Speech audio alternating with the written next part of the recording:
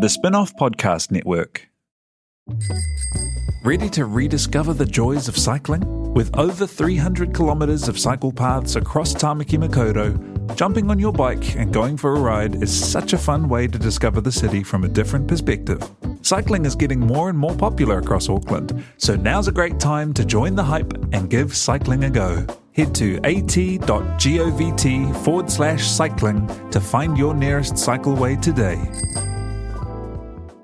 Are you making the most of your KiwiSaver investment? Generate is an award-winning KiwiSaver provider with a track record of strong long-term performance. Making a smart decision now could add tens of thousands of dollars by the time you reach retirement. Book a no-obligation chat with a Generate KiwiSaver advisor today at generatekiwisaver.co.nz/get-advice. A copy of the product disclosure statement is available at generatekiwisaver.co.nz. The issuer of the scheme is Generate Investment Management Limited, and of course, past performance does not guarantee future returns.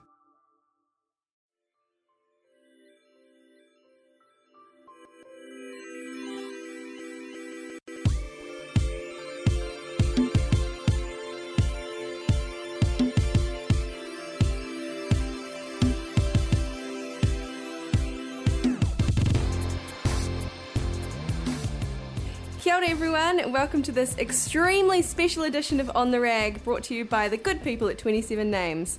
Now this month, as always, I'm joined by Leonie Hayden. Kia ora. Michelle A'Court. Hello. And we have a fourth member, a new member in our ragtag team. Woo! I've just announced I've written her a new bio, because you weren't entirely happy with the one last night that you wrote for yourself. She's got scary tattoos for a lady. She's been called a life ruiner. And she's working on a cannon to fire all men into the sun. Yay! It's Fight Like a Girl author Clementine Ford. Kia ora. Yay! What a warm welcome. You're welcome. I was going to also say she eats a lot of cake at maturity, and she's not allowed to because she's I know, a I'm woman. disgusting. So this is an extremely exciting morning. I would like to say last month we did a listener survey, and our most requested guest was Clementine Ford. really? Was yourself. Wow. I'm just saying, That's like, amazing. people say the secret isn't real, but I'm like, Oh. watch out. Oh, well, thank you, everyone, for recommending me. No problem. You manifested We your visualised destiny. you and you appeared. Manifest Yeah. in the room. It's fabulous. So next month we need either Lord or Demi Lovato. You know, easy stuff. So welcome to our podcast. We're here to just kind of have a yarn. Michelle and I went to your wonderful talk for the Auckland Women's Centre last night. Hate mail, spelt the way you might expect. The way you hope. Yeah. And Leonie's interviewed you for the spinoff.co.nz, which was a while ago now, wasn't it? Yeah, that was a little while ago. It was, and I also just want to say that was one of my favourite interviews that I've ever done. Yay! Seriously, genuinely mean that. I'm not just saying that because I'm here. I just had such a good time doing it, and you know, it's with no disrespect to anyone else I've been interviewed by. It's so nice to have people care about your work, but I guess just when you do quite a lot of them, they just become like your answers end up just being quite by rote. But I felt like with Leonie, I felt like you asked me just questions that I hadn't been asked before, and I ended up feeling like really inspired. I got off the phone and I was like, yeah, I feel great. I've just been... It's really good. Well, I guess it's because us three spend so much time talking about these kinds of things. It's like there's only so much... I mean, we don't need to ask you the surface questions because we've read the book and we also work in that world, and it's like there's more interesting stuff to drill into. I guess if you get some time with someone like yourself, you're not just going to be like, how do you deal with all of the abusive emails? It's like there's way more interesting stuff to talk about. Yeah. Yeah, well, I mean, it's good for me as well to be, you know, reinvigorated and reminded, I guess, of like I'm not making much sense because It's early. It's so early. It's early. We normally do this in the afternoon. It's fine. with booze. No, but just I suppose like step outside of my own kind of on the promo trail kind of mindset and like tap back into why I'm so invested in this area. And that's because I love women. I love talking about women's rights with other women, and I love being inspired by women. And it was just really great. I really liked it. Awesome. And I'm really glad that we did it. Great. I mean, we did it twice. I didn't want to say. I didn't know if that was a secret I didn't want or to say it, but we did get to speak twice, and both times were very different. Yeah. Did it feel better? It was twice. Did it feel better the second time round? Did you feel like you were buddies already? When at least I know I did. I was just I'm just going to call my friend Clementine. Not even recording it; it's just for a chat. But I did remember afterwards a few things that we touched on in the first conversation. There was something really interesting that we talked about like disability access, as in. And you pointed out that, you go through life and you're aware of these things and you become sort of like woke or whatever, and then someone comes out of the blue and was like, well, I can't meet you at that restaurant because there's no disability access. And you're like, I've been blind to the fact that every single bar I go to has no disability access. Like just those issues that,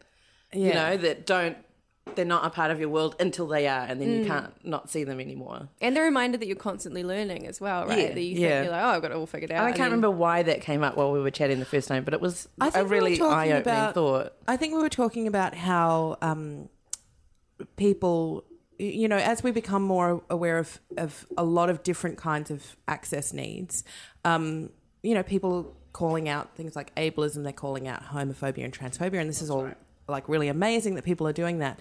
But most of the calling out of ableism that I see is to do with, calling out ableism over words like stupid, crazy, the R word, which I wouldn't even repeat just to demonstrate, and a lot of calling out about mental illness. And again, that's all really great, but I think that we need to also be aware of disability access for, particularly people with... I'm wading into tricky territory because I don't have perfect language as well. But I have been very blessed to be able to be friends and colleagues with a lot of disability activists in Australia. And one of my best friends, Stella Young, was this amazing activist who had an obvious difference, bodily difference. And I was really educated by her initially and have continued to be educated by other activists like Jax Brown, who's amazing if people want to look her up, Carly Findlay, who's a great appearance diversity activist, about the idea of disability as the social model of disability. So for anyone who doesn't know what that is, and again, I'm just repeating things that I've been taught, the social model of disability posits itself that disability is not about your own physicality. Disability is about what the society that you live in puts on you. So you're not disabled by the fact that you're in a wheelchair, because actually for a lot of wheelchair users, their chair liberates them because it gives them access to places. What disables them is not being able to get into a shop, or not being able to get onto a bus, or not being able to work because there's still so much ableism in terms of employment.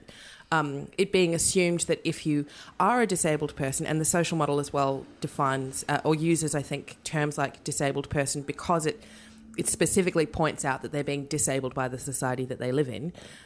If you are a disabled person, people might assume, because of ableism, that you're just happy just to kind of volunteer, that you don't really need like a living wage because, you're still being treated like a second-class citizen. So it's been... hugely beneficial and educative for me to be able to learn those things and to have access to incredible activists that are doing that work in that space. And I think it's something that we need to be more aware of. Like when we're also busy calling people out all the time about, failing to be perfect feminists or failing to be perfect people, we need to also look at our own complicity and look at the venues that we go to. Like, as Leonie said, how many times do we organise to have dinners with friends in a restaurant? And maybe we don't have a person in that party that needs to have access, but we're still supporting a place that denies access to other people. Yeah. And I'm not saying that you'll always be able to adhere to that, but just to be more aware of it is... And it's amazing what you don't know, isn't it? I was listening to the debate last week about the one of the election debates that we were having, and the TVNZ one, and the deaf community had asked for a sign language translator to be available so that they... And TVNZ's response was that we can't possibly do that because it's unscripted. And that's bullshit, because sign language translators can do that incredibly quickly. Yeah, because they're professional. Yeah, that's kind of their job. And they said, it's okay, we're going to do subtitles. And I guess I didn't realise until a year ago that lots of people in the deaf community don't read English. It's not, if you're a signer, if you've been raised signing, then the written language is very much a second language to you, because signing isn't necessarily based on formal English that we know.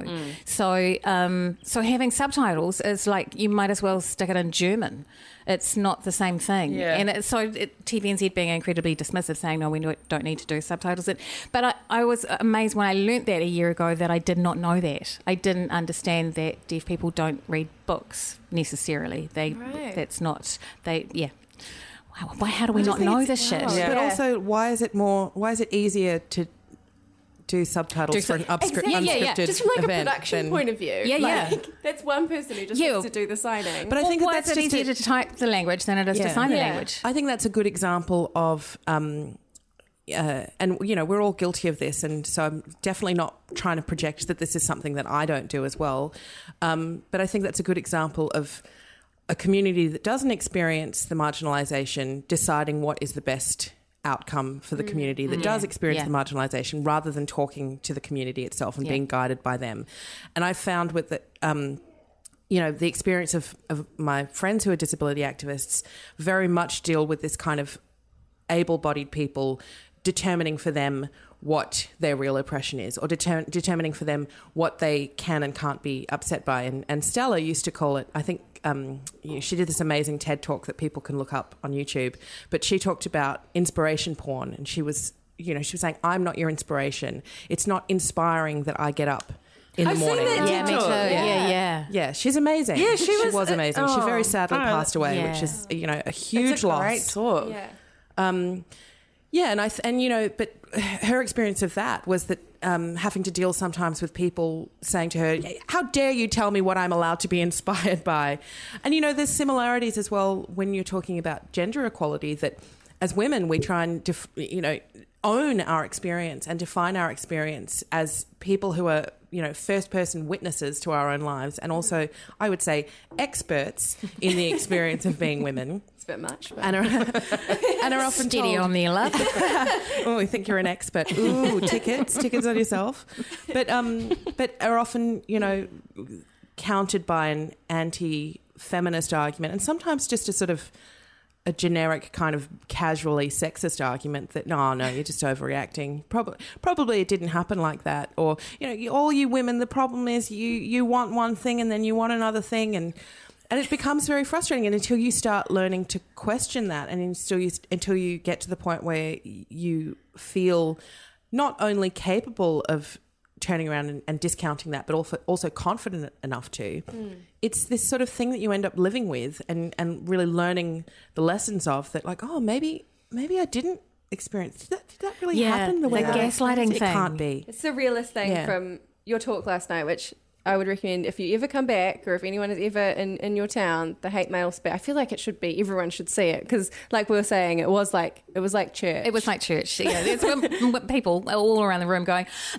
yeah, that's right. Yes. When you hear things said out loud for the very first time, that's what it is like, and it's almost like, I remember even when I first did like women's studies, and you suddenly have these theories and words and sentences and phrases to feelings you've always had, and it was like that. And when you were talking about having your experiences discounted, or having your thoughts or writing or whatever, and choosing to not reply and making that decision to actually just own your arguments and not delve in, is something I wish I knew a week ago. I still haven't learnt it. It's so hard to not go into bat for yourself, because you've already done the batting. You've said your piece, you've done everything. And this is the thing, is that a lot of times one of the questions that I'm probably most frequently asked by women post events is, how do I have these conversations with people? How do I engage people on these issues? And my answer is always that unless you have a personal investment in someone, it's very difficult to have conversations with, for example, family members. And Leonie, you and I talked about this as well when we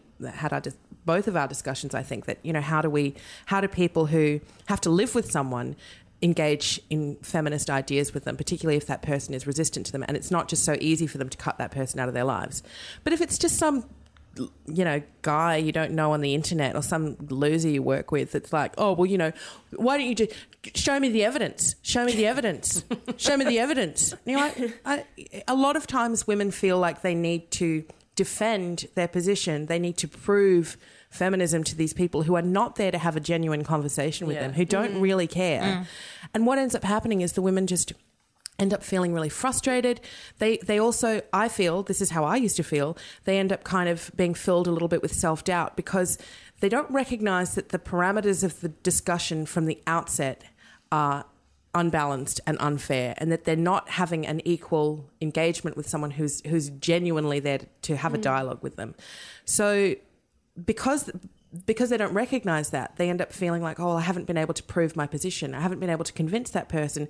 And therefore, maybe my understanding of it is quite shaky, or maybe my ability to defend that position isn't very sound. So maybe there's something wrong with that position inherently itself. When actually there's not. You know what your own life is. You know why you're a feminist. You know what your feminist ideals are. And if, some guy is determined to try and get one over you by playing devil's advocate, then whatever, you don't have to give him your time or your energy. So you are actually allowed to turn around and be like, I don't care if you don't believe me. It doesn't make me wrong. Yeah. Oh, it's so fiery. I just wish I wasted that's also the other thing that annoys me about is once you get involved in these debates, debates with the devils, you waste so much time. I spent a day going back and forth with this idiot. I don't know why I did it. Just because I was like, actually, I believe this. Some idiot who was talking about Mark Richardson when I wrote about Mark Richardson being sexist, and he said, no, he's not. Why can't you just have a laugh? And I was I should have just deleted it. But instead I went in. And the time I spent, when I could have written something else or been reading a book or been enjoying my life. And that's what really annoyed me. And at the end of it, I came to that conclusion on my own and went, actually, I don't owe you this. Sorry for the past 5 hours I've just spent, but I've realised I don't owe you this. Yeah. But what I wondered is is it any different when you get debate or criticism or abuse or whatever it is from women? Do you feel a different reaction to that kind of stuff? Or do you even get it, anymore? I do. Sometimes people say to me things like, why do you ever name and shame the women who hate you? There are so many women out there who hate you. And it's kind of like, because they probably experience enough shaming in their life anyway. But also I recognise that as frustrated as I might get from the way that some women behave, and as disgusted I might be by it, I also recognise that the reasons that women do it are very different to the reasons that men do it. And I'm not saying that it makes those reasons okay, but because the motivation is different, I'm less interested in calling them out for it, or calling them out in a really big way. I might sort of, and as individuals as well, unless that woman comes from a position of having, extraordinary power. For example, I think someone was telling me recently that the Minister for Women's Affairs in New Zealand is only a feminist on some days. Couple of days. Yeah. Some days? She's the Deputy Prime Minister. Louise Upston wasn't a feminist at all. Oh, right. Yeah, she was the Minister for women. So these are women who are in a position to be able to make, fundamental and important change to the lives of women in New Zealand, in Aotearoa, I should say. And the fact that they are putting themselves first and their own... their own path to power, prioritising that is something that is obviously hugely worthy of criticism. But I also think that it's important to point out that for Louise Upston, it's the consequences, again, no sympathy, but the consequences for her calling herself a feminist publicly are very different to the consequences of John Key saying that he's he still the Prime Minister? He's not. No, he's retired. And actually, I need to correct myself because otherwise I'll hate myself all the way home. Louise Upston was the Minister for Women, but now it is Paula Bennett. You were right. Yeah. No, there was a minor leader debate a few weeks ago where a bunch of the men said, yes, I'm femo-fascists? Was that where that came up? And some of them didn't. Yeah. The guy that used the word femo-fascist stated that he was a feminist. So a lot of the men in this election have decided that this is a great term to use so that women will respect me. Yeah. But the conversation that followed in every single instance of them saying, I'm a feminist, was basically, I'm a feminist, but... Yeah. It's like they then went on to just say many words that proved that they didn't know what that meant. Because this is the thing, that they don't actually have to follow through with anything. So in Australia, Malcolm Turnbull is our current Prime Minister. Don't know how much longer that will be the case for. It's hard to keep up with you guys. Go through them. Yeah, we sure do. We really churn through them. But don't worry, sometimes they come back and be Prime Minister again. No, so Malcolm Turnbull calls himself a feminist at the same time as, presiding over a government that is defunding women's organisations and women's refuges. For men in public positions of power, whether or not it's in politics or whether or not it's in the media or whatever it might be, they know now that feminism has cultural cachet. For all the people who want to say feminism's dying, that's why no one cares about it anymore, opposite is true. We know that. So they get cultural points from calling themselves feminists without ever having to follow through, because a man who calls himself a feminist isn't considered a threat because he's not, I think that the reason why women who are feminists are considered threatening by some people is because they also can't control what that woman will do. Whereas men who call themselves feminists never have to follow through, and it'll also never be assumed that they'll collude with other women against men, which is what people fear in women, that will collude with each other. It's when we go to the bathroom together. What are they talking about in there? They're talking about us. They're talking about cutting our balls off. Yes, no, we're talking about something interesting. But. Yeah, so Julie Bishop, who is the deputy leader of the Liberal Party in Australia, and who, when Tony Abbott was our Prime Minister, Tony Abbott, who also appointed himself as the Prime Minister for Women, I think, as a deliberate fuck you to all of the women who campaigned against him during his election. She was, for a long time, the only woman in a cabinet of 19 men. And Tony Abbott, who had also called himself a feminist because he has 3 daughters and likes Downton Abbey, weird reasons, but...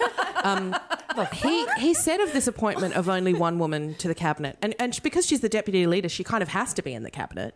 He said, it's not that we don't have good women out there. They're knocking on the door. They just haven't quite made it in there yet. And I always thought, that's because there's 19 men standing on the other side of the door holding it shut. Yeah. And then they talk, of course, about merit, and should be about the best people for the job. So someone like Tony Abbott can call himself a feminist and hope that it will get all of the women who are already conservative to feel a little bit more like, oh yes, he's fine. He does. You can't say that he doesn't like women. Look, he calls himself a feminist. But Julie Bishop calling herself a feminist is more of a threat. Yeah, because that might mean something. So just to kind of go back to the point that or the question that you asked, Alex, I think that the reason that women are so hostile towards feminism is because they are dealing with a very different beast than men. Men are trying to preserve and protect their power, or men who are hostile to feminism, I should say, are trying to preserve and protect their power and their position in society. And women are trying to preserve and protect their personal safety within that structure by appealing to men around them and saying, I'm not a threat to you. Please don't enact this please don't do to me what you can do to every other woman. Mm-hmm. It's heartbreaking, isn't it? I've been having a Facebook fight with that DJ who called out, wrote an open letter to everybody in New. Is that Cornhole. Cornhole. DJ Cornhole? Carnhall. Oh, sorry. Open letter to New Zealand about Jacinda Ardern, referring to her as, specifically Miss Jacinda Ardern, who would make a really great head girl at a girls' school, but not a leader of a country. And I suggested that might be sexist. And his response to it was, but my mum loves me and I get on really well with my sister and my girlfriend. How can I be sexist? And what's sexist about calling somebody miss or saying they'd be a really good head girl? Oh, his poor girlfriend. Yeah. So, and I did it. I took some time to explain, and then I put my iPad away and went off and did something more useful. But it's this weird thing now that people can behave in as sexist or racist or homophobic or transphobic or as ableist a way as they want, any kind of a marginalising way. And that's supposed to be fine. But the moment that you turn around and say, that's sexist of you or that's racist of you, they're like, how dare you call me that? That is such so cruel. That is such a terrible thing to call someone. It's the stupidest paradox of our age, if you ask me. I have been called a racist for pointing out that stuff is racist so many times. It's like, what is wrong with you? Why don't you you're being racist to white people, are you? English. That reverse That's not racism what that word thing. means. Yeah. Well, in Australia right now, we're having this silly marriage survey. Aren't you? yes. I was in Australia last week and watched the television ads about I'm not going to vote for gay marriage because I don't want my son to have to wear a dress to school. I know. What the fuck are you talking about? Is that on television? Well, because buy as far ads. as I understand it, because it's a postal survey, essentially, it's not subjected to the same rules around accuracy. So you can essentially create propaganda and publish it as part of your side. Yeah.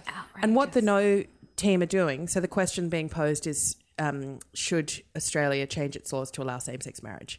And what the No side are doing is I think that they very cleverly understand that the majority of people in Australia either don't care about whether or not gay people get married or are actively in favour of it. So the majority vote would reflect yes. So instead of focusing on all of the reasons why they specifically think that two people of the same sex getting married is bad, because I know that won't work, instead they're focusing on the slippery slope, the thin end of the wedge, and what will it lead to. And because we have this program that started in Victoria called Safe Schools, which is essentially about, rolling out a program that protects gender diverse and trans children and gay children, and also is an anti-bullying program. This is being very positive educational program for children that teaches them to be empathetic and to love and embrace people of all different kinds, is being instead positioned as something foul and perverted. And it's, that people are saying absurd, ridiculous, completely factless things like, if Safe Schools is passed, then 13-year-olds are going to be taught about rimming, or 13-year-olds will be taught they'll be shown porn in school. It's absurd. So because of that, the No camp are now saying things like, if we allow same-sex marriage to happen, it's the path to rolling out safe schools. It's the path to my son being able to wear a dress to school. And P.S., so what? And it's not even being able to wear a dress to school. It's my son will have to wear a dress to school, and they will have to role play being in the ad gay. that was screened. It was this concerned mother, and they used three real women who are all active members in this No group. It was a concerned mother saying, "My son," and by the way, the school that her son goes to came out and said that this was false, that this never happened. Good. Oh my God. She said, "My son has been told that next year he'll be allowed to wear a dress if he wants." So it's not even like he'll have to. It's that my son has been told by his school that they will accommodate his uniform choices in a way that accords with his personal choices. How dare they? What is wrong with that? Yeah. But they're so afraid of, people diverging from the very strict gender roles that they ascribe to them. I mean, this is something that people should be concerned about as well. What are the links between, suffocating the expression and the sensitivity of boys and raising future misogynists? Yeah. I never understand, because you know that we voted in marriage equality in New Zealand 4 years ago. Yeah, okay, 4 years ago, and the sun still rises and shit, and nothing bad happens, and I don't know quite how anybody can make up those stories that it's all going to go to hell in a handbasket. Because just have a quick look across the Tasman. I don't know why anybody gives a shit about who marries whom. Fine, yeah. Who was that? The league player or the rugby player that did the tweet yesterday? Israel Folau from the Waratahs. Is that right? And the Wallabies, who said, what was it? It was like, peace and love to all, respect to all, love you all, but I don't agree with gay marriage. No! And it was like, but then he put like a bunch of favourite emojis and like peace hands and like love, and I was like, you can't get to use those now. You don't get to use the heart emoji. Like, how dare you? It's unbelievable that like a public figure would come out so calmly and owning that decision and with peace emoji and peace hands. Yeah, and the It's thing is violent. that, like, if you turned around and said, well, that's homophobic. That is basically it's not homophobic, Yeah. Then how dare you? Oh my God! Oh, see, this is the problem with you, yes people. You're just bullies. You're just full of abuse. You're just trying to stamp out free speech. We're allowed to say no. It's like, yes, you are allowed to say no. You're quite clearly allowed to vote no. Yeah. But it makes you a homophobe. Yeah, and we're allowed to say that, It's Exactly. like- And if you think that it's, the basis of a greater oppression that someone points out what you are based on your views and based on your exclusion, then you can't sort of understand that excluding someone is a much greater act of harm. I mean, it makes it very difficult to. It kind of goes back to that question of like, how do you engage with people? Sometimes you just can't because you won't change their minds and you'll just end up feeling like, I mean, it's a terrible burden to place on, particularly on people within the LGBTQIA community, to say that you have to defend your life to all of these people who are being given the power to vote on whether or not you have access to the same rights as other people. That's so horrible. In like 10 years' time, we're just going to look back and be so humiliated, right? That this was ever even. I hope so. But when is the vote? Is it It takes months, doesn't shortly? it? Or I know that they've started sending out the postal votes to people because I've seen people are receiving their letters. Yeah. And then I think that the vote is being counted in November. But this is the thing: is it's costing $122 million, and it's not even a binding vote. It's literally just a survey, which is absurd because polls have repeatedly shown that the majority of Australians are in favour of same-sex marriage equality. So it's a pointless vote. Yeah. And if 80% of respondents vote yes, the government still doesn't need to do anything about it. sounds cool. Sounds like a Awesome. great use of we money. spent that on a flag that we That's didn't. true. We know, yeah.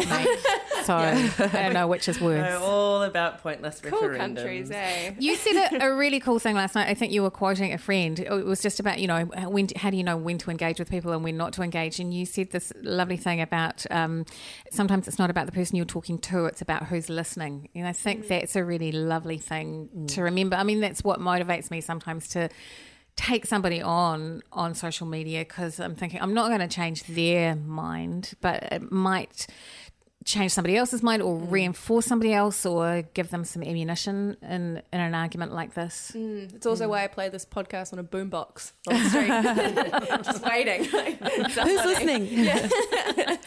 But it's true. It's and it's partly one of the reasons why I name and shame men who write horrible comments to me.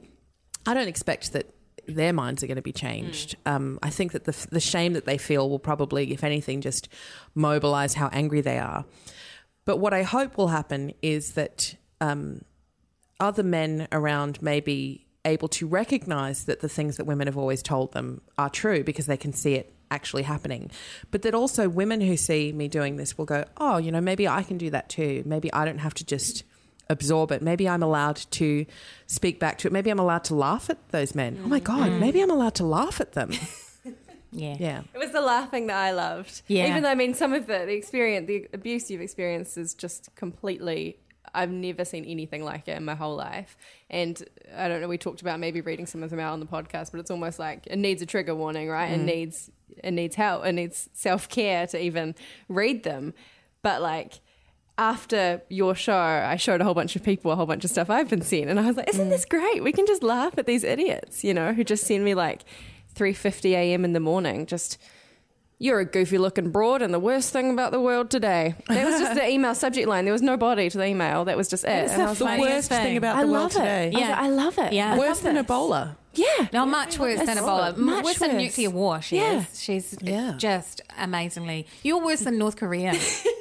But that's an amazing thing, like, to have learned. And that was also something that we published a piece written by Charlotte Graham about the women journalists in New Zealand who have experienced online abuse, from RNZ and TVNZ and a whole bunch of stuff. And they have also adopted the same thing, the sharing of the hilarious comments that you get and the just... Susie Ferguson in the mornings on RNZ great. gets amazing. Are you guilty of, I know I am, of occasionally hoping that somebody sends her a really nasty message just so we can laugh at See it? it laugh. It's like, yay! Oh, Susie, go! And I think it's an amazing, almost joyful, like, subversion of the full intent of that abuse. But also, what happens if something that I found quite daunting maybe after your talk was I was like, how much of that stuff do you have to get before you start to laugh? There is the journey of having to deal with that abuse in the first place. What do you do if you don't feel like you can laugh at it? Have you ever felt like genuinely like scared? There's probably been a handful of times where I felt like maybe it could cross over into a real physical threat in my real life. But I didn't really feel too threatened for long, because I mostly think that people are just all talk. There's always the kind of, I guess, the lingering fear that someone's going to try and prove something one day. That's what worries me. And since I had a child as well, that's increased my, I guess, my sort of sense of safety. You know, I think what I worry about now is that, and this is a terrible feeling to have, really, that you could be walking down the street and people, I mean, I've done things in the past where I've exposed posts that have been made in private men's groups with, you know, hundreds of thousands of followers where, you know, I've shown comments that they've made about how hilarious it would be to rape a woman, or, you know, like posting memes about beating women and how hilarious that is. It's so funny to hurt women. It's just so funny, isn't it? And, you know, when I've posted that, I have been bombarded with abuse for exposing what happens in these groups. That, you know, one of the common arguments made is that it's just men blowing off steam, or it's just, they wouldn't do it. They wouldn't do it. I mean, you're crazy if you think that these men are going to go out and do it. It's like, well, I think that if someone is telling you what they're like, then you should believe them. Yeah. You know, and also men beat and rape women. Look at the numbers every day. Yeah. Every day. Yeah, Also, exactly. Like, there's Also, no precedent. If a group of young men were talking about blowing things up, Exactly. Yeah. they would probably go visit them and have a chat, right? Yeah, exactly. That's not But the thing is private. as well that in a group of 300,000 men, a good proportion of them have beaten women before, or are beating women in their lives right now, and a good proportion of them have sexually assaulted or raped a woman, or may go on to do those things. And the more they see other men around them laughing that stuff off and minimizing it and making it out to not be that big a deal, the more in their already twisted minds they're going to say, oh yeah, you know, other men think like me. This is what, we're just being men together. This is what men are like. So it's really disingenuous for those men to turn around and say that it's just talk. You know, it's just talk. It's not real. It's not real. It's like, well, you can't expect every single woman on the planet to take precautions to protect themselves. And then when they turn around and point out the way that men talk about harming and violating women, you say, oh, well, it's not real. So anyway, because I've exposed those people, and they obviously don't like having their words put on blast for, you know, lots and lots of people in their lives to see, which shows exactly how wrong they know that how socially unacceptable it is to make those jokes in quotation marks. There's been, you know, a lot of backlash against me for that. And that makes me nervous, because what I think is that I don't know if there's hundreds of thousands of men in this group, and it's an Australian-based group, I don't know which of those men might live in my neighbourhood. I don't know which of those men are from Melbourne, who I walk past on the street, you know, pushing my baby in his stroller.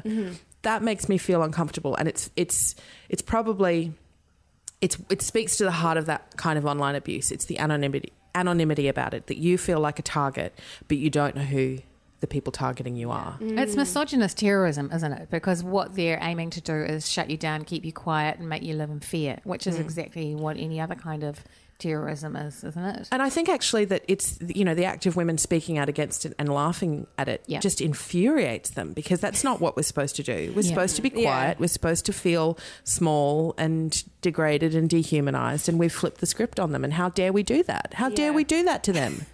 How do you get access to those? You can't tell us, can you? To those private men's groups?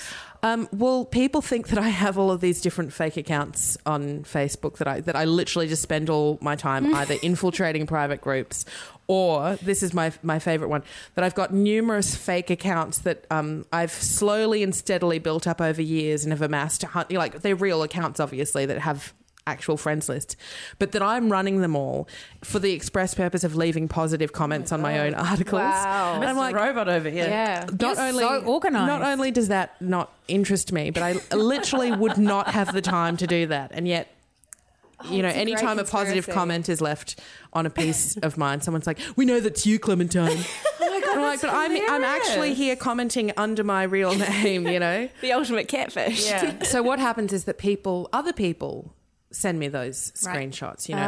Other men actually get access to these groups so that they can send me screenshots Yes, and men. show me what's happening. or women make their accounts themselves or whatever. Either way, people send me Yep. the images. Right. And I don't even publish all of them. You know, it's just sometimes I'm like, okay, I'm going to make an example out of that one. But it's just interesting that the moment that we kind of take control of a situation and assert ourselves as individuals, and especially when we group together with other women to do it, is the moment that we need to extra specially be taken down. You know, so what was the name of the RNZ presenter that reads out? Susie Ferguson. So Susie Ferguson reading out, you know, comments that are sent to her. In my experience, the reaction to that is that she's just as bad, if not worse, than the men who send it to her. I mean, that's what people say to me. You're just as bad, if not worse, than the men who send this stuff to you because you've displayed it for people to bully them. And I'm like, well, I don't know. Ruined his life. Maybe it's just nice for them to experience what it feels like to have a random stranger that they don't know drop into their inbox and say something horrendous. But also that women are then accused of being attention seekers. You know, that you're just an attention seeker, and it's like, well, actually, yes, I am an attention seeker. I would like to seek attention for the things that I care about and the things that I'm passionate about and the politics that I would like to change. Yes, of course I want attention for that. Yes, of course I want attention for my achievements. Of course I want attention for my intellectual my intellectual pursuits. It's funny that I stumbled on that word. What I don't want attention for are the things that you tell me I have to have attention for. That if someone yells at me on the street, that I've got to accept that attention as being just words or just a compliment or whatever it might be, that I'm overreacting. Compliment, love. Yeah, like, so we as women, we're not allowed to dictate the things that we care about getting attention for, you know, which is usually the things that we use our brain to kind of seek attention for. But we are supposed to just accept the attention that other people feel entitled to force on us. Yeah. Also, if you publish something on the internet, isn't it just like a blessing to get an even bigger platform for that lovely comment to Well, shine? I mean, that's the thing, you know. I'm just It's trying the ultimate just trying to retweet. help them out. On that note of street abuse, just to change tack for a second, I know that I keep talking about my Fitbit a lot. Everyone, I've had a Fitbit for 2 Oh my weeks. God, enough about the I know, Fitbit. I know. Like, how many steps have I done? But I've changed stuff about my life, so I've started walking a lot more. I've been on, like, because I realize I don't actually go outside very much, and if I'm outside, I'm not really walking very far. But I thought what I'd do is kind of just like keep a log of the experience of having these walks from a Fitbit point of view. But what's happened is I have been screamed at almost every single day, which is something that hasn't happened to me before because I've never walked more than 200 metres. I'm notoriously very lazy. Yeah, so even like walking home from work, 5:30, car goes past, screams at me, and I was thinking, I was like, oh my God, we talk about how to deal with this stuff all the time, and I've forgotten it all, dropped my phone, like probably my pants fell down and I fell over. Stop disrespecting women. That's Isn't right. what That we was do? it. That's what we're going to yell at people that yell at her. Yeah, yeah. So I had this thought, and I was like, okay, Really okay, well, I'm ready now. I mumsy. remember the things. And then the car came around again, pulled up slowly, and was like, suck my dick. And I was like, blah. And I dropped my phone again, tried to take a photo of them. that's right. Like, Yeah, yeah, 'cause that yeah. was the other idea we Yeah, had. take a photo of their registration and report them. and send it to like the Yeah. Star 55. Which, But I you know, didn't for manage. dangerous driving. Yeah. But it was just like another one of those byproducts of just living that I had forgotten about, Yeah. you know? I know that that's definitely the experience of women I know who cycle to work. Yeah. One of whom was like, I don't even really get this when I walk. And obviously that's different for you. But she was like, I don't get this when I walk, but there's something about me being on a bicycle that enrages men and makes them yell at me. Like, doesn't even matter. She might just be sitting at the lights or cycling along. And it's just like, what? It's like 2 or 3 times a trip. Quick, there's a woman in public doing something. Yeah. Yeah. I can see her legs. They're moving. It's the craziest revelation, actually, that in like the Kate Shepherd times in that Bloody Woman show, women weren't allowed to ride bikes. Like, that's crazy. Maybe they still think that's the case. Like, Maybe they're hardwired to Yeah. think no bicycle for lady. I don't even know if it's a conscious thing for a lot of them. I think that there's just this, I really do think that it's this sense of like, there's a woman doing something for herself and quick, we need to have a man around to observe it, to make a comment on Commentate. it. You know? Yeah. yeah. Yeah. Because I mean, if I'm being generous, like people who yell shit out of cars, which is something I used to do as a teenager because you're in the backseat of a car, there's not really much going on. So you just yell the description of the thing that you're looking at out a window. It's a blue house. Yeah. Hey, guy with an ice cream or whatever, you know? And but like for some reason it's like that adolescent tendency for some reason seems to stick with Kiwi men. Yeah. Well, not just Kiwi men, trust me. Yeah. I mean, I actually did think that maybe it was kind of a Kiwi-ish thing because a lot of the time it's not even like, I mean, suck my dick's really terrible, but a lot of the stuff I hear yelled at windows is just like noises. Yeah, it's just like hullabaloo, whooping and hollering, and it's just like I see a person, I'm gonna yell. There's some lovely thing has happened in my brain that whenever anybody says people yelling things out of cars, I actually picture a dog with his head out the window, with his tongue flapping in the breeze. Waiting for a seagull to bark at. I love it. My synapses have been rewired. It's really I think that what a lot of men don't seem to understand when you try and talk to them about the experience that you have walking on the street is that, I mean, even if they are willing to believe you, they still don't really get how it's hard to explain the way it actually pervades your life. As Alex said, you know, this is just the experience of living. That it's not just like these series of random, unrelated events where you're like, oh, man yelled at me from a car today, and then you forget about it until the next time it happens. It's the sense that when you're walking down the street, that at any point you could be yelled at any point that you're being watched, that you're being watched, judged. and your life is being like narrated in this really hostile, aggressive way. Yeah. And it's like to the point where, you know, and what I hate is that for some people, when women talk about this stuff, they're accused of being paranoid, you know, you're just being paranoid. Oh, you're just too scared to go out in the house. It's just paranoid women. You know, when I've written about street harassment, men saying things to me like, oh, you know, you're just encouraging women to be afraid. It's like, I don't encourage women to be afraid. Women are afraid because of the world that we live in, you know. Like when you're walking down the street and you see a carload of men driving towards you, or a car with more than one man in it, and you look, maybe 9 times out of 10 nothing's going to happen, but you're still kind of slightly tense because you know that one time out of 10 they will yell something at you, and it'll either be something sexual like suck my dick or sit on my face or, you know, whatever it might be, or it'll be something negative about how you're gross, how you're fat, how you're ugly. It's just something that then kind of like just doesn't ruin your day, but just plants like a tiny little toxic seed. And it lets you know that you're not allowed to live inside your own head. Because what are you doing when you're walking down the street? You're having thinking time, and you get pulled out of that and made to feel that actually you're not subject in the world, you're object in the world. And you know, we're taught to assume that men are threats, because if we don't assume men are threats and they actually do something to us, it's our fault. Yeah, but we're not ever allowed to talk about the fact that we're instructed to view men as threats, because the moment that we mention it is the moment that we're demonizing all men. So it's like, it's typically #not all men. Yeah, it's fine and acceptable for men to do the role of policing women's behavior, because that's them protecting us. That's them encouraging, oh, women, when will you learn? You know, you got to learn that the world isn't safe for you. It's like we learned that lesson when we're babies. But the moment that we kind of like take control of that narrative and say, these are the things that I do on the street to protect myself, or this is the way that the world is for women. Oh, how dare you? How dare you make me feel like Women that? are crazy. Yeah, women are crazy you're and blaming paranoid. me for the other Just guy. a compliment. Yeah. Come Jeez, on, take a compliment. It's nice. I mean, you know, there was 5 years ago, almost to the date actually, there was a case that really changed the landscape of people understanding violence against women and rape culture in Australia, and that was the abduction and rape and murder of a young woman living in Brunswick, which is near this. I was living in the suburb at the time, called Jill Maher.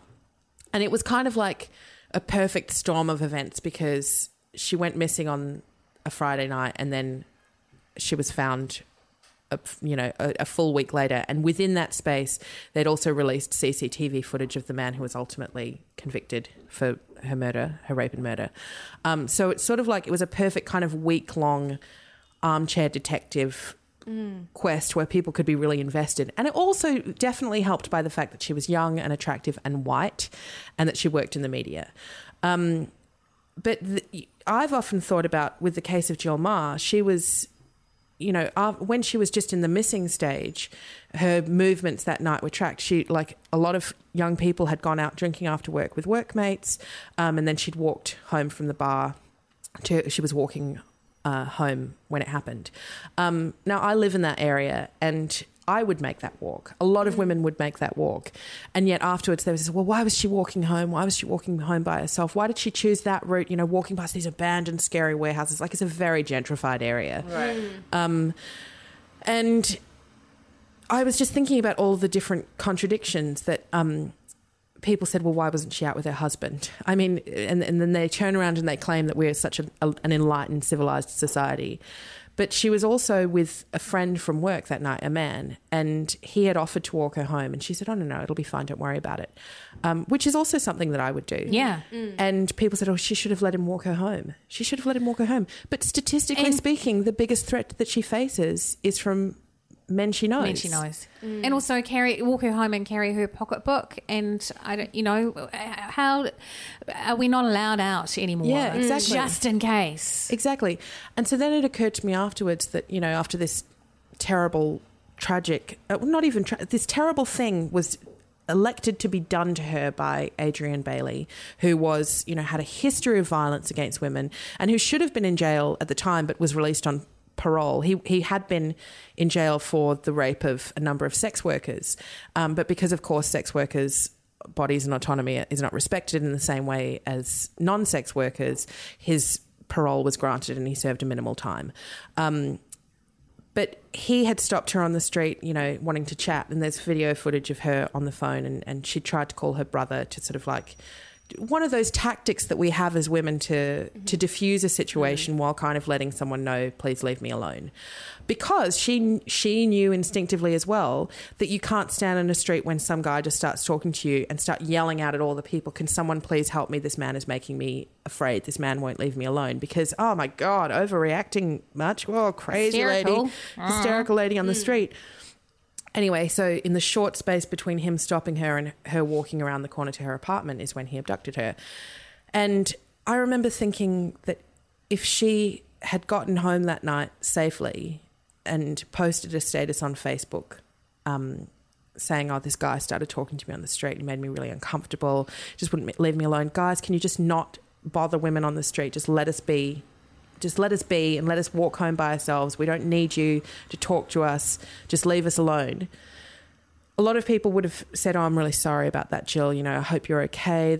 Men should leave women alone. But there would have definitely been a proportion of people that were like, oh, come on now. He was probably just trying to talk to you. He was probably just trying to be nice. Yeah, and his mum probably loves him. Can't men talk to women on the street anymore? How will the human race survive?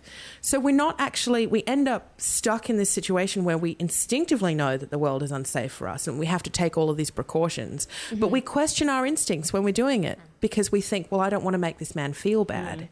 I don't want to, you know, assume that he's trying to do something terrible to me because that's not a very nice thing to do. So we kind of like manage the situation in a way that ends up with us absorbing harm on a scale that can be minimal to obviously extreme. Jeez. There's a lot to think about. I wanted to, because we've been talking about ways to handle street abuse and stuff like that and online abuse and all of that, which I thought we've been giving out some tips. You know, Clementine has some amazing tips for coping with online abuse, which you've talked about in a lot of your writing and in your presentation last night. Do we have any other tips we want to offer up to the good listeners of On the Rag? Anything to make life a little easier?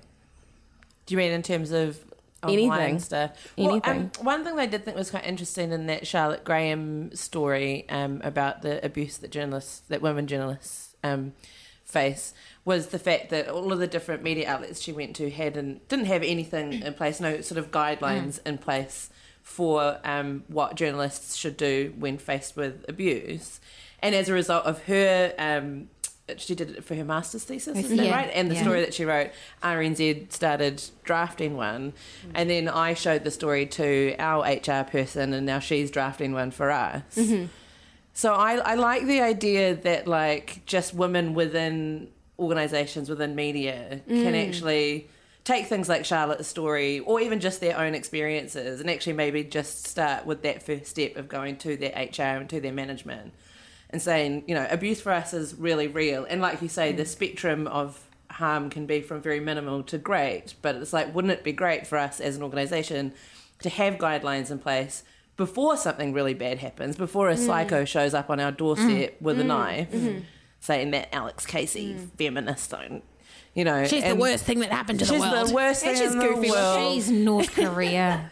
Because it's just such a huge, it's just so worldwide. Like the levels of abuse where we've all faced it, not to the extent that Clementine has, but it's just like, it's all pervasive. So I think our organisations owe it to us to definitely say we'll do our best to keep you safe. They definitely wouldn't let somebody walk into the building and say that. No. So if a client, you know, wandered in 4 times a day and called you a bitch or told you were fat and ugly, obviously that would not be acceptable. HR would have a word to say. HR would have something to say, or someone else within your organisation. So I like the idea of actually like organisations themselves. Yeah. And people going to them and saying, hey, let's do this. Let's put something in place that protects us. I quite like passing it on. And most of the time I like to take stuff on myself, but passing it to somebody so that you're one step removed can be good. I write a column and my partner writes a what do you call it? A side-by-side column? I don't know. Anyway, we both write a column, and he's a man, and I get the hate mail. It always comes to me. It doesn't go to him. And quite often the hate mail is actually not about what I wrote, but it's about what he wrote. So I just hit forward and send it to him. And this one's for you. Yes, you love. But it has occurred to me too that when somebody, because they also, when they write to him, they attack his ideas, but if they write to me, they attack, you know, my ability as a human and stuff. So just passing those on sometimes to, hey, could you, because I also think it's quite terrifying if Brian from Waimalku sends me a fuck you, you bitch, and gets an email back from my husband, it might upset Brian. And that's, I don't think that's me sorry, kind mate. of... Sorry, mate. Oh, sorry, mate. Didn't mean anything, but... Still out of 10. I'm really sorry. No, I bet she's the top root. So, I bet you are a top root, oh, though. fucking awesome, mate. Yeah, so I mean, just because it's easier to, like, it's easier to sometimes deal with it if you're one step removed emotionally from it. So, you know, you can get somebody else to go into battle for you and you go into battle for them, maybe. I don't know. Yeah, sharing the load. Yeah.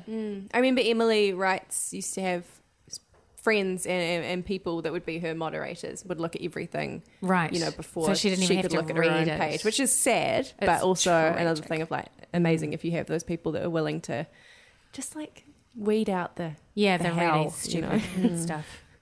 Yeah, I feel like it's obviously a reality for women who put themselves even slightly above the parapet now. It's just accepted as being, oh, that's just what you get, you know. And from women who get it, they kind of like just absorb it and accept it, that this is just what I have to deal with now. But there's still people in the world who think, well, you know, everyone gets criticism. Everyone's criticised. People criticise John Howard's eyebrows. And you're like, okay, well, it's pretty different to them making fun of some bushy eyebrows than it is saying you should be raped with a dildo made of rusty nails, which is one of the screen caps that I had last night. Damn. I remember. You know, not that I'm competing, but but I think you're right. I think it's important for organisations to have a response to it, because too often what happens is women are just left to deal with it by themselves. And so media outlets want to get the audiences that those women bring to them, but they're not willing to stand by them when it comes to actually protecting them. And that protection might be financial. It might be actually increasing their salary and acknowledging that the work they're doing is dangerous. It's dangerous to their mental health, and it's potentially dangerous to their actual physical safety. And also acknowledging that they may need to pay for them to have regular therapy sessions, not to like just to offload, you know. Yeah, supervision where you just go and talk about what happened rather than my mother didn't love me. And as well, when you're kind of when you're a woman who's working in a space where you're speaking or writing a lot about violence against women, it's not just about the abuse that you receive in connection for writing about those things. It's about the vicarious trauma that you experience by having a lot of other women writing to you and saying, thank you for bringing attention to this. Let me tell you this horrible story that's about this thing that happened to me. And you want to honour those women's stories. You want to honour the fact that they've trusted you with that information. But at the end of the day, you're also left with a lot of imagery and a lot of stories about people who have been violated by the men in their lives. So I think that there's like a multi-pronged kind of approach. But, you know, at its heart, it's also this assumption that women just do this work because, you know, it's kind of like how women are minimised in the care industry, you know, or in the teaching industry, that this is just a work that we kind of like passionate about, and the passion is the payment, you know? Yeah. Just deal you with love it. what you do. So Yeah. here's $12 an hour. Now, in the interest of time, we have a whole bunch of segments that we like to regularly do on the Rag, and I wondered if Clementine would like to join us as we go through our book clubs, watch clubs of the month. Yes. We like to share, you know, just different stuff that's keeping us afloat. Should we start with books, or like pieces, you know, anything on the internet that you'd like to share with the group? I haven't read a book this month because I'm trying to finish my own. You've got your own fucking book. troubles. How's the book going, Michelle? It's going really well, thanks, Leonie. Yeah, it's great. We're about 2 weeks away from writing the acknowledgements and thank yous. Yeah, that's fantastic. So it's Leonie. Yes. Yeah. Great. Okay, cool. H-A-Y. Yep. Yeah. Good. Yeah, can I just do my hot tip? Because of I've got course. the best hot tip. Yep. We've got a new roof. We just had it's just finished being made yesterday, re-roof. being re-roofed. And so I've had 2 roofers, Dave, and I can't remember the other guy's name, but he was lovely, on the roof for 2 weeks whenever it wasn't raining. Here's the thing that I found out. If you put a transistor radio by your chimney on the roof, by a metal chimney, Amplified. fuck yeah, surround sound throughout the house. Came down the Inside chimney. the house? Yeah, comes down the chimney. You open the door. You don't have to open the door, but it helped. Of the log burner, and the whole house vibrated with More FM for 2 weeks. Wow. Oh, I mean, I'm sorry to hear that. Yeah, I'm sorry about More FM, but it's terrific. So we thought we might Science. have a party, because we were also getting the deck rebuilt because it did a cave creak on us.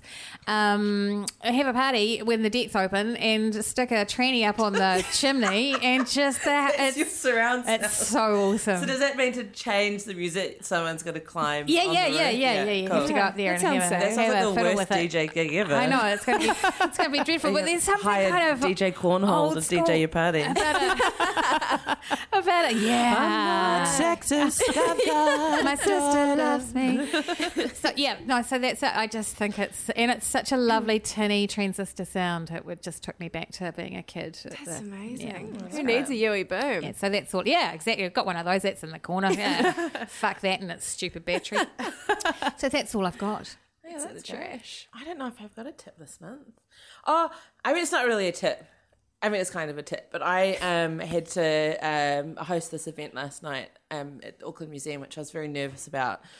I had to host an event kind of on the topic of things like trade and foreign policy, which is a new area for me, and I was really looking forward to doing it, but I was also kind of terrified. And I had done a job with Miss Crab. She's a Auckland fashion designer, incredible designer, and so she said, well, let me give you an outfit in lieu of payment for this event that you've got coming up. Yeah. No So tax on she's that. known for just like these incredible silk dresses, but I couldn't takes a note to check her Instagram. yeah, but I couldn't visualize myself in any of them that would sort of make me feel like the boss of this event, which is how I needed to feel. So she was like, how about a suit? Yeah. And like the difference between wearing a suit and a dress in terms of, and I don't know why this should be, but it was a whole different feeling. I was just like, Yeah. Amazing. I've got a double-breasted navy pinstripe jacket on. I've got these amazing pants. So I just was like, you know what? Top tip, if you want to feel powerful, fucking put on a suit. Yeah. And it was a women's suit. That's the other thing I really liked about it. It wasn't sort of like man style adapted for a woman. Yeah. It was drapey and beautiful and big pant legs, and it was like made for me in my shape, and it just was like, yes. What colour? What colour? I want to picture it. It was navy pinstripe. I'll show you a photo after this. Hold it up to the microphone so they can see it too. Can you even see that? But yeah, that's my top That's tip. an amazing tip. Yeah. God, the best I've ever felt on Halloween is dressed as Charlie Chaplin. Can I tell you that? Really? Yeah. Well, because, trousers are comfortable and pocket good. space is important. Yeah. Pockets. That's what it is. I love a yeah. pocket. Yeah. There's this. I'm sure that there's more and more popping up places now, but there is a bespoke tailor in Brooklyn, I think, that creates. It originally started out as just a suit for men, suit shop for men.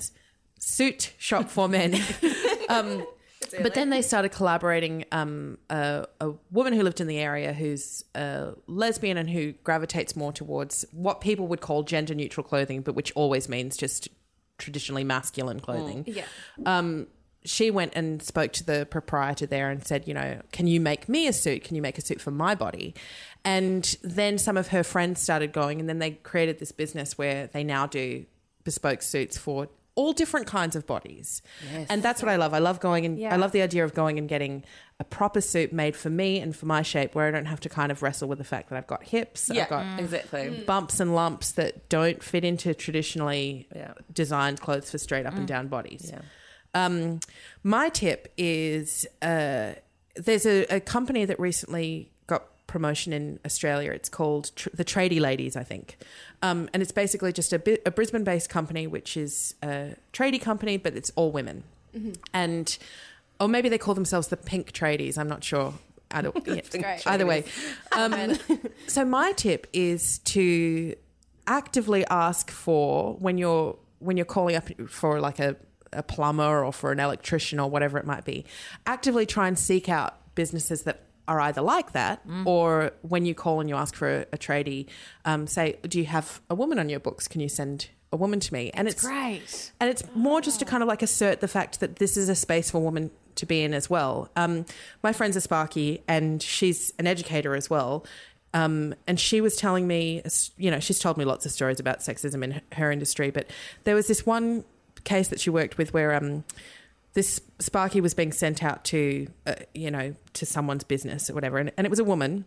And the person called to speak to the Sparky beforehand, heard that it was a woman, then called back the organisation and was like, oh, no, have you got a bloke that you can send out? And they were like, well, she's very capable. And they're like, no, I don't reckon it's a pretty tough job, and she sounds pretty mousy. No. The irony, of course, was that physically speaking, she was a much more imposing presence than the bloke that they ended up sending out to the business. But that wouldn't have mattered to those people. All they would have seen was, So for anyone who responds to that stuff with like, oh, well, it should be about merit, should be about the best person for the job. This is already happening where men are being requested or men are being gravitated towards. So anything we can do that's just like, you know what, I'm just going to try and subvert it a little bit. And I want to give my money to women.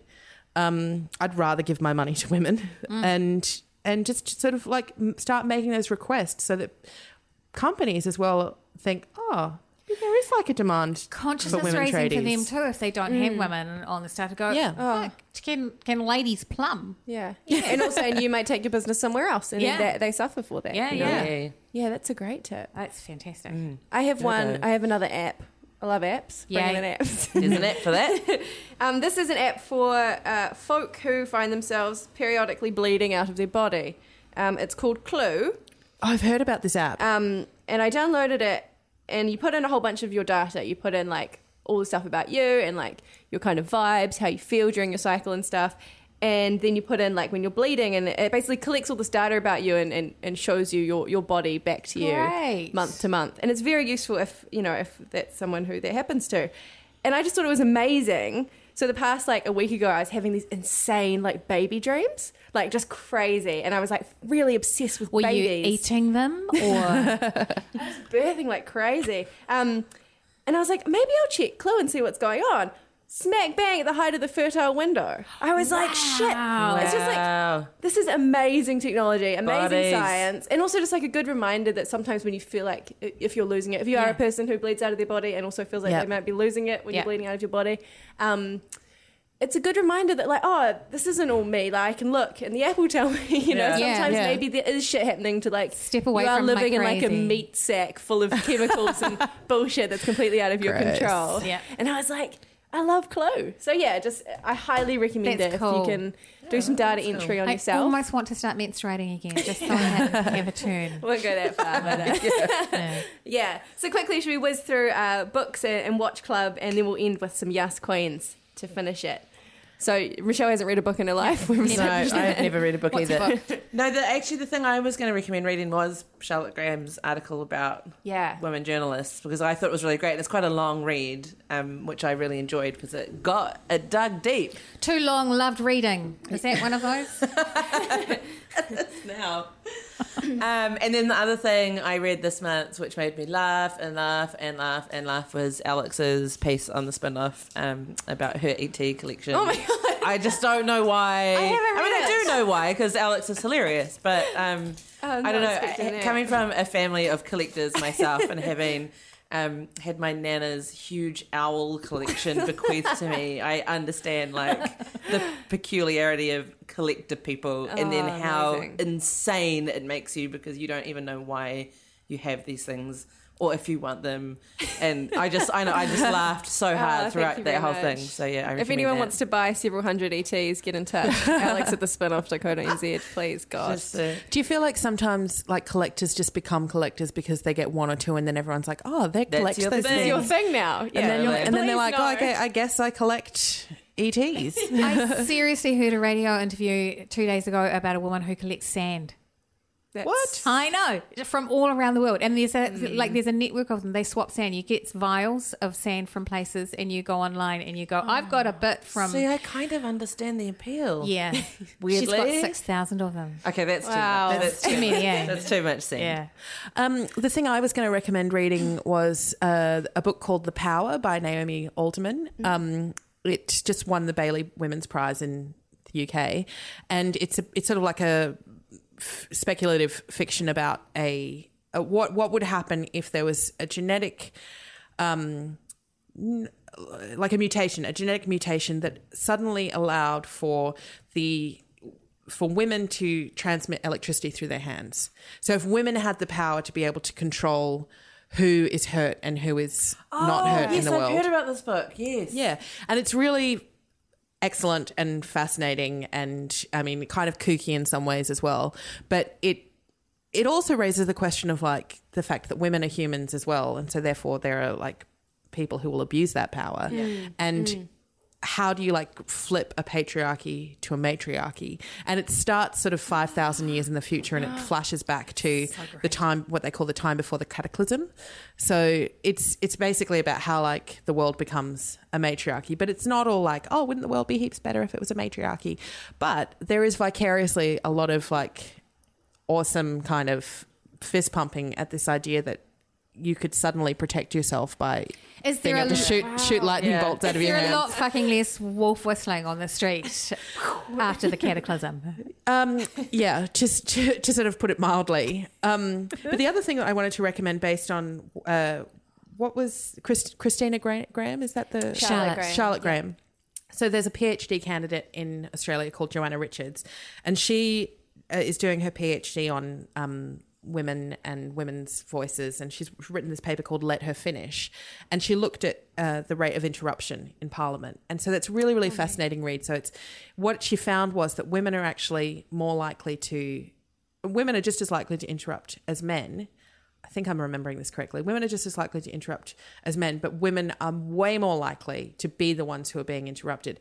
And often actually when women do the interrupting, it's to interrupt a man to ask him to let a woman finish speaking. Right. So it's really good to have like actual statistics and data around the stuff that when you say is happening. I mean, this is kind of like evidence. Oh, here it when is. people say where's the evidence, Yeah. and oftentimes we feel a bit flummoxed because we don't have those statistics to hand. So actually that's another good tip. What I would say is that it's really important for people to just amass like a handful of really excellent and sound statistics that when someone's like, well, where's the evidence? Say, well, it's funny that you should say that because blah, blah, blah, blah, blah. Yeah, it's a great Yeah. idea. That's something I've loved actually during in the lead up to our own election and the leaders' debates. Is there's always someone on Twitter who is doing a tally of the interruptions of Jacinda versus Bill, and it always Yeah. you know, And how speaks much speaking volumes. time in total. Yeah. I was very pleased our election debate that we did last week. Someone on Twitter had put up photos of various tallies that they're taken of our debate, and we got questions directed to the candidates almost completely equal, and Wow. there was something Yeah. like 60-something questions each, and so they were all within one or two of each other. Amazing. And a nearly perfect 50-50 split of men and women speaking. That's brilliant. See, it can be done. It can be done. So just quickly, one of the things that she found was that she looked at 311 incidences of interruption in the Parliament over a specific period. And of those 311 interruptions, 213 were directed towards women. Oh, no, sorry. It was 311 interruptions that specifically questioned a speaker's authority and credibility, and over 2/3 of those were directed towards women. Female witnesses were called emotional, unreasonable, or words to similar effect 163 times, and 120 of those comments were made by men. And women were also more likely to be punished for their interruptions than their male cheers That's really by the chair interesting during public too. hearings. So, yeah, to be able to kind of point out and say this is the actual substantial impact of it. And you might not think that it's happening. You might not even notice that it's happening. But this is what's happening. Yeah. Yeah, there's that other, and I don't know where the study comes from, and I should know because that gives it more power. But when women talk 30% of the time in an equal gendered group, men think that they're talking more than 50% of the time. And when people have been shown crowd shots in Hollywood movies, when the crowd shots are made up of less women than men, at around 30% as well, people perceive there to be more women present. Oh, It's wild. Because we're weird. fucking aliens. All right. Watch Club? Anything to watch? Clementine and I were talking about Bachelor in Paradise before, but if anyone else has got anything more. No, go with that. I'm sustainable. just getting into Marvel's The Defenders just because I'll take my Jessica Jones wherever I get her. Yeah. Yeah. Yeah, she's pretty cool. Yeah. My watch club is I haven't actually watched yet. I'm just like This is good. so excited for it that I decided to make my watch club. But like Broad City season 4 Yeah. starts this week. Yeah. That's me this whole weekend. It started last night, didn't it? Yeah. Yeah. So this weekend I'm locking myself in my house and I'm just gonna bro down with Abby and Alana for an entire day. In a post-Trump world. And a post-Trump, well, yeah. So, yeah, I'm really excited. That's my watch club, even though I haven't watched it. But I think love it's them a so safe much. But you know it's gonna be good. It's going to a be safe amazing. bet for It's going to be sure. amazing. My watch club is, I just started watching The Good Fight, which is like a law procedural drama. Oh. But like with an abundance of women characters on it. Christine Baranski, awesome. And it's set in a predominantly black law firm. So lots of people of Oh, colour. yeah, that sounds cool. Wow. I've been watching Top of the Lake season 2 and I absolutely adore it. Oh, good. Yeah, it's again like very obsessed with like the experience of being a woman. It's very much about motherhood and family and stuff. Also set against the backdrop of like obviously a horrible crime that happens in Sydney, kind of based within the sex industry and like human trafficking. So there's a lot to unpack in it. But it's also like weirdly quite funny, which sounds ridiculous. But like if you look at season 1 of Top of the Lake, which is like the most grim, kind of slow burning dread of I your found life. it made me too sad, and I kind of I don't think I watched the last couple of episodes, which is appalling. But it just made me. I was maybe not in a great place, but it was grim as It was fuck. a very It's grim, very grim. show. Yeah. If you like that kind of thing, though, Happy Valley is love amazing Happy food. I love Yeah. it. It's not brand new, but for anyone who hasn't seen it, Yeah. it's amazing. I think that there's 2 seasons so far. Maybe no, there's not a 3rd season yet. But it's about a female police like sergeant, or she's Yes. the boss anyway, solving DI. 2 specific crimes in England. And it's written by In an that English town. fabulous woman, Wainwright, Sally Wainwright, Wainwright, yeah. who also has written Last Tango and Fairfax, which I adore for a sort of soapy interpersonal relationship drama. Anyway. Cool. And Yas Queens, to end, round a circle. Who do we want to nominate this month? We're a week away from election, and I'm going with Jacinda Ardern as my Yas Queen for being authentic and for taking a lot of shit, for wagging her finger and when I say taking shit, not putting up with it, calling it out when she sees it. And I just adore her. I'm so excited at the prospect that she might be our Prime Minister. Yes, Queen. Similarly, I'm going to go with a politician. Yeah. It probably showing my hand here, but my Yes Queen is Marama Davidson, who is a Greens candidate, who I just thought was far and away the most impressive candidate in our spin-off election debate last week. And I have always thought this of Marama as well. She's just an incredibly principled, unshowy, smart, compassionate woman, and she, to me, there is no other politician like her. And I just loved that we had this very shouty election debate that was just full of showboaters, and yet somehow Marama, without raising her voice, all of her thoughts and policies just cut right through everyone else's and were just delivered in this incredibly calm and compassionate way. And I just think she's extraordinary. And she's my Yes Queen for the whole election. Yeah. She's so grassroots. She's exactly how I think we should be represented. She's fantastic. Yeah. I love her. Yes, Queen. Yeah. I'm going to go with Martha Plimpton, who is an actor, because she recently did an In Conversation with an abortion healthcare provider in America as part of the Shout Your Abortion organization, and she talked openly about and like proudly and defiantly about the abortions that she's had, or the abortion or abortions that she's had, and how she wasn't ashamed of it, and how it's not something that you should be ashamed of. And of course she's been receiving like a huge amount of abuse for it, and is remaining defiant and strong and good on her. And amazing in the face of that. But a lot of like Fox News and conservative outlets are really like mobilizing hatred towards her, but because she proudly stood up there and said, I do not regret my choices. I don't regret putting myself first and accessing fundamental and basic medical health care that is my right, and that is also just a medical procedure like any other. Yep. Wow. Good on her. I love Martha Plimpton, and now I love her even more. Yep. Yes, Queen.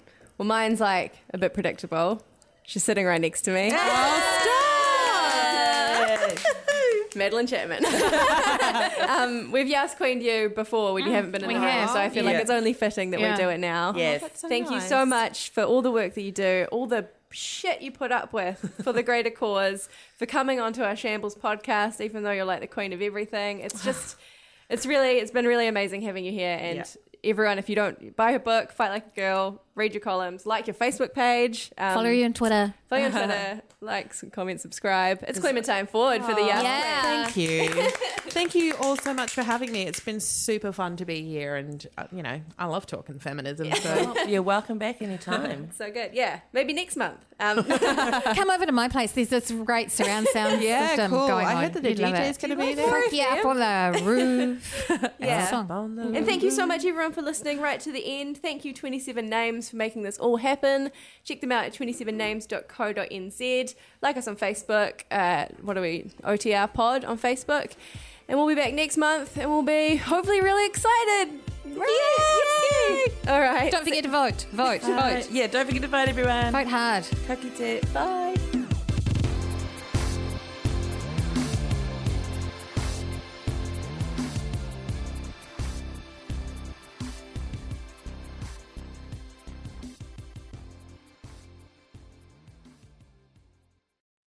Kia ora e te iwi, Te Aihe Butler here, podcast manager at The Spinoff.